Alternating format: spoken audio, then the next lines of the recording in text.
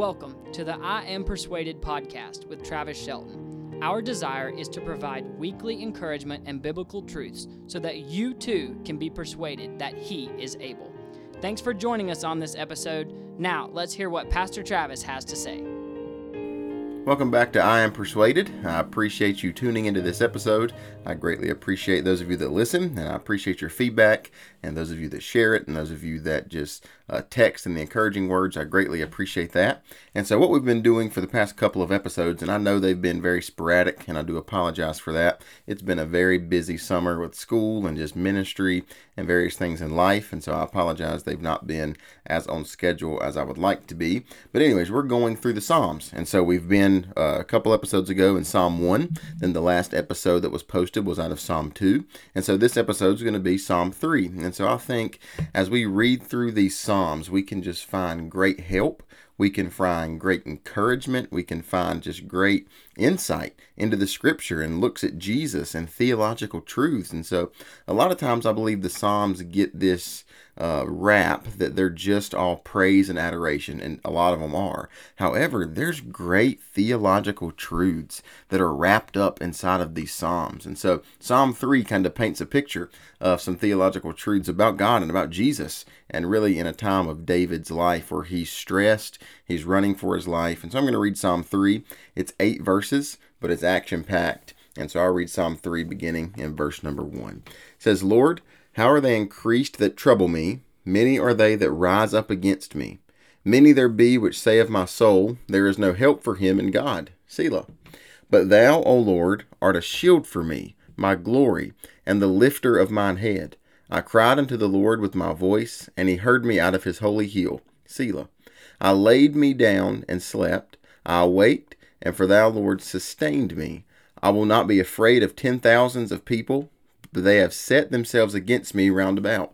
Arise, O Lord, save me, O my God, for thou hast smitten all mine enemies upon the cheekbone. Thou hast broken the teeth of the ungodly. Verse 8, salvation belongeth unto the Lord. Thy blessing is upon thy people, Selah. And right off the bat, I want to point out, you see at the end of verse 2, the end of verse 4, and the end of verse 8, that word Selah. And so a lot of people have speculation as to what that's for, and I believe it's 70 sometimes that word is used in the Psalms. And so what we understand about that word is that in the music that they would set these Psalms to, that would be like a musical pause. And so as we read these now, we don't really set them to music, but we read these in our personal Bible study. The implication there is when we come to that word Selah, we're to take a break, we're to pause, and we're to think about what we've just read. So in verses 1 and 2, we're to think. Verses 3 and 4, we're to think about what we just read.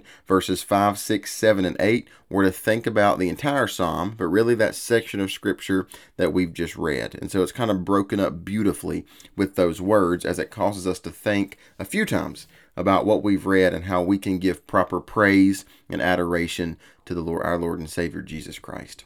So the context of this psalm, it's really unique. It's the first psalm of lament in your Bible. And so there are various psalms that carry different meanings. There are psalms of praise. There are psalms of lament. There are various psalms in the Bible that convey different thoughts and themes. And so this is the first psalm of lament in the Bible. And so it's David. David is penning this psalm, as he penned many of them, and he's running from his life. And you'll find various times in David's life throughout the Psalms where David is running for his life. He encountered many enemies. He encountered many hardships. He encountered many difficulties in his life, and he finds himself a lot of times on the backside of his enemies, running from them and hiding from them. And that's where he's at in Psalm 3. So I want to open with this illustration, and probably one that you felt at some point in your life, and you know exactly what I'm talking about. The word is betrayal. Have you ever felt like there's a time in your life where you've been attacked by people? And we know, if you've been in a church or you've been in a group of people long enough, you know that there are people that are out to hurt other people. Satan at times will use people we thought were friends. Satan will use strangers to attack us. And we feel like we're just being attacked from every front. Have you ever been betrayed by someone? Kind of the worst pain of that is you can imagine you're in a foxhole and you're in this hole and you have your friend there beside you and you have all these enemies that are coming to attack you, but you feel a sense of security knowing that you have a friend in the foxhole with you.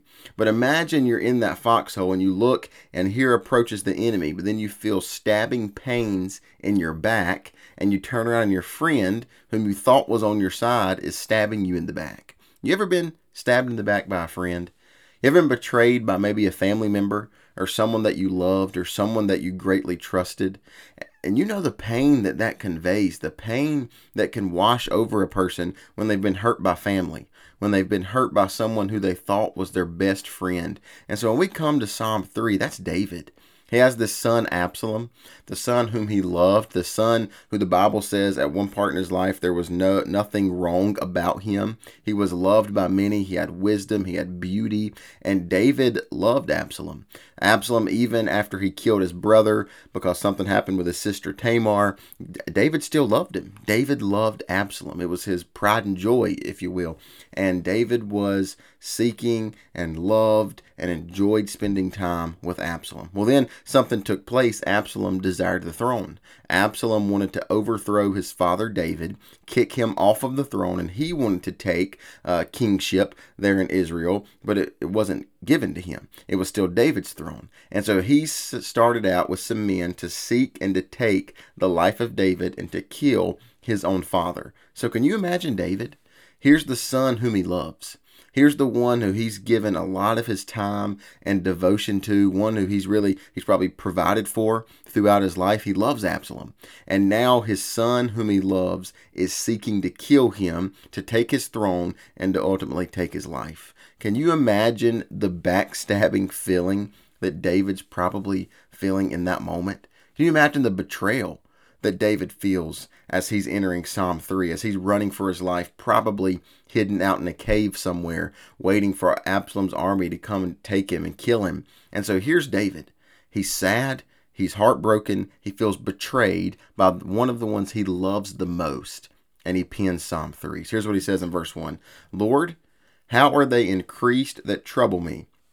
Many are they that rise up against me. So verse 1, he says, he's talking to God. Lord, how are they increased that trouble me? Many are they that rise up against me. Absalom had gotten an army. Absalom had gotten a group of people together that was seeking after David's life. And so what he's saying is there is a lot of people. He uses the word many. There are many people who are seeking to take my life in this moment. There are many people who are running after me to see the end of my life, to overthrow me and to take my life. And my son is the one that's leading this rebellion toward me. So many are they that rise up against me. Verse 2, he uses the word again. Many there be which say of my soul, there is no help for him in God. So here's what he's saying. Not only, God, are the enemy attacking me and they're searching for me and they're trying to kill me, but they're saying things about me also. God, they're saying that all of this is judgment. God, they're saying that this is your way of judging me for my mistakes. Now, David, if you study his life, David knows what it's like to be on the blessing side of God, but David also knows what it's like to be on the judgment side of God. You read Psalm 32, you read Psalm 51. There are times in David's life when he is running from God, he will not repent, and he's living in this unrepentant sin, one of those being the sin of Bathsheba. He also numbered the people of Israel, where God strictly told him not to. And so David's been involved in some pretty big sins, but namely the one with Bathsheba, where he had Uriah, her husband, killed in battle. He then takes her as his wife. They have a son. And so David, sin of adultery. And so he had this great sin over his life. But you find in the scriptures, especially in Psalms, where David understands he sinned. First of all, he acknowledged it. Psalm 32 says, verse 5, when I acknowledged my sin, he understood that he was a sinner and he told God where he was wrong. He stopped running from God and he ran to God. So you see in scripture where David had repented of his sin, David had given his sin to God for forgiveness, and he was forgiven. And so what the people are saying, Absalom and his army, they're saying, hey, David, all this going on right now, it's God turning his back on you. God doesn't even want you. God doesn't even love you. And so that's what he said. See, listen to verse 2. Many there be which say of my soul, there is no help for him in God. And so I can almost imagine David on the face of this betrayal of his son, the enemy approaching and attacking, and they're saying, hey, David, God doesn't even care. This is actually God against you. God's not on your side. God's against you. And how many times in maybe a season of betrayal or a season of hurt or a season of heartache or a season of sickness or a season of financial loss or a season of just overwhelming distress in your life, does the enemy come, Satan, our adversary, and say, hey, psst, God doesn't care for you. God doesn't love you. God's not there for you. And if we're not careful, I can almost imagine David almost believing them because, well, he had sinned. He had fallen short of the glory of God. He had sinned with Bathsheba. He did number the people. He was guilty, but he had repented. So I can almost imagine David, he didn't believe it, but I can almost imagine him thinking, is this the judgment of God? And so if we're not careful in these seasons where the enemy is approaching or Satan is throwing everything at us that he possibly can, we tend to listen to him. And we think, is God against me? And in the sickness, is God even here? In the waiting, does God even care? In the financial struggle, does God not care what I'm dealing with and what I'm going through? And when the friend betrays you, the family member betrays you, the husband leaves you, the wife divorces you, somebody's committing adultery, whatever it is, God, are you even there? And Satan will come and he'll tell you that he's not. But friend, he is. If you're a believer in Jesus, he's a friend that sticketh closer than a brother. And I believe we can make that point through Psalm chapter 3. So he says Selah at the end of verse 2 for us to think on what he's just done. So what did he do? In verses 1 and 2, he told God. He told God who his adversary was. He told God who his enemy was. Then he told God what they were saying about him. So that's good practice for us. When we feel betrayed, when we feel overwhelmed, when we feel tired and stressed and weary and burdened, what do? We tell God. We go right to him. We have a friend in Jesus. We have an adversary. We have an adversary in Satan. We have an advocate in Jesus. Jesus is one that will help us. He's one that will care for us. He's one that will come to our need, come to our aid at any time of the day. And so what do we do when we feel betrayed and overwhelmed and stressed? Simple picture from verses 1 and 2. Friend, we bring it to Jesus. We give it to Jesus in that moment when we're stressed, when we're hurting, when we're overwhelmed. We give it to Jesus. Then verse 3. But thou, O Lord, art a shield for me, my glory and the lifter up of mine head. Verse 4. I cried unto the Lord with my voice, and he heard me out of his holy hill, Selah. So verse 3, it starts with but. But thou, O Lord, art a shield for me. So what's David doing? He's going from, it's like a 180 from verse 2 to 3. God, I've got all these enemies. God, I've got all these people pushing to get me. They're saying all these nasty things. And then he starts to reflect on God's character. He takes his focus off of the enemy, off of Absalom, off of the negativity. And what's he do? He focuses it on his God, on his Savior, on his Lord. And it's very noting in the Hebrew here, there's a couple different words for God. There's Elohim, which is the proper name for God. Then there's Yahweh, which is the personal name for God. And David in Psalm 3 uses the word Yahweh. He's saying, God, we're personal. God, we have a relationship. God, we're close together. And I love how he started verse 3. I've told the teenagers this, and I've told my Bible study on Thursday mornings this, and I'll tell anybody that asks me when I come to a verse that has this word in it. I love the buts of the Bible. The B-U-T's of the Bible, because you read it in Ephesians a lot.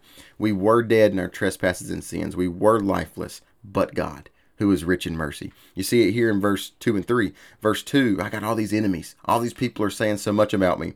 But God, but thou, O Lord, are great. So I always use this illustration. Just like a large door can swing on a small hinge, so can great theological truths swing on such a small word in the Bible. When you read that word but, B-U-T, in your Bible, expect a great theological shift most of the time, especially in Ephesians. Here in Psalm 3, it's all doom and gloom. Verse 2, I've got all these people saying all these things about me, but let's focus on God. But thou, O Lord, look what he says, art a shield for me.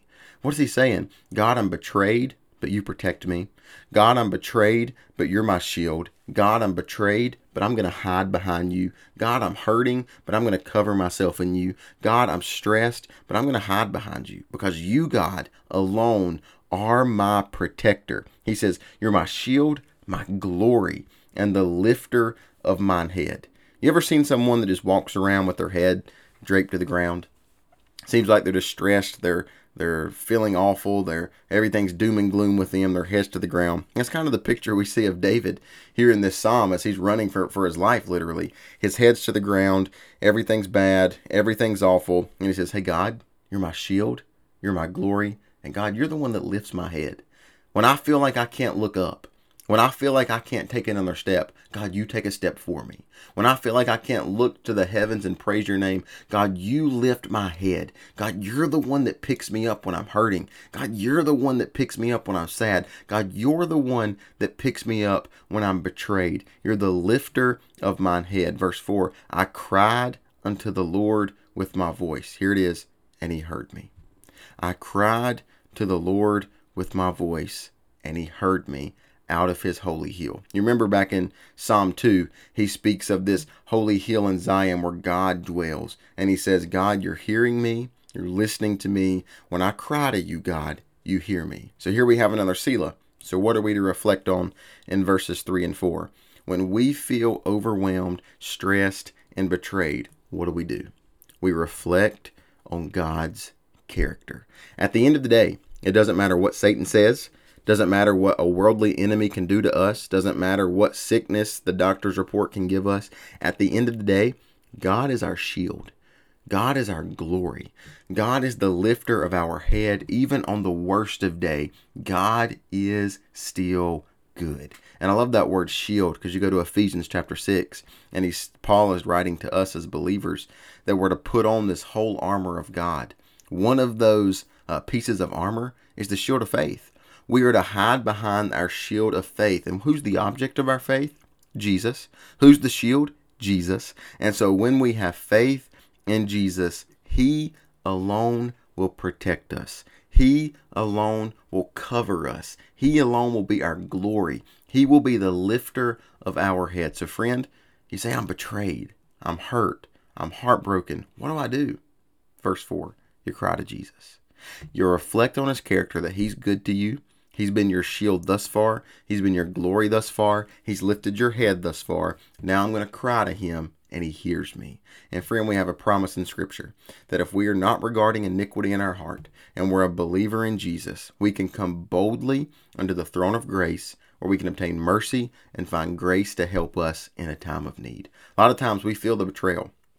We feel the heartache. But we fail to run to Jesus. We fail to give him and tell him all about it. We fail to do that. And David's painting a picture for us to apply to our life today. When we feel that, we run to Jesus. Pick up in verse 5. I laid me down and slept. I awakened, for the Lord sustained me. So what's he saying?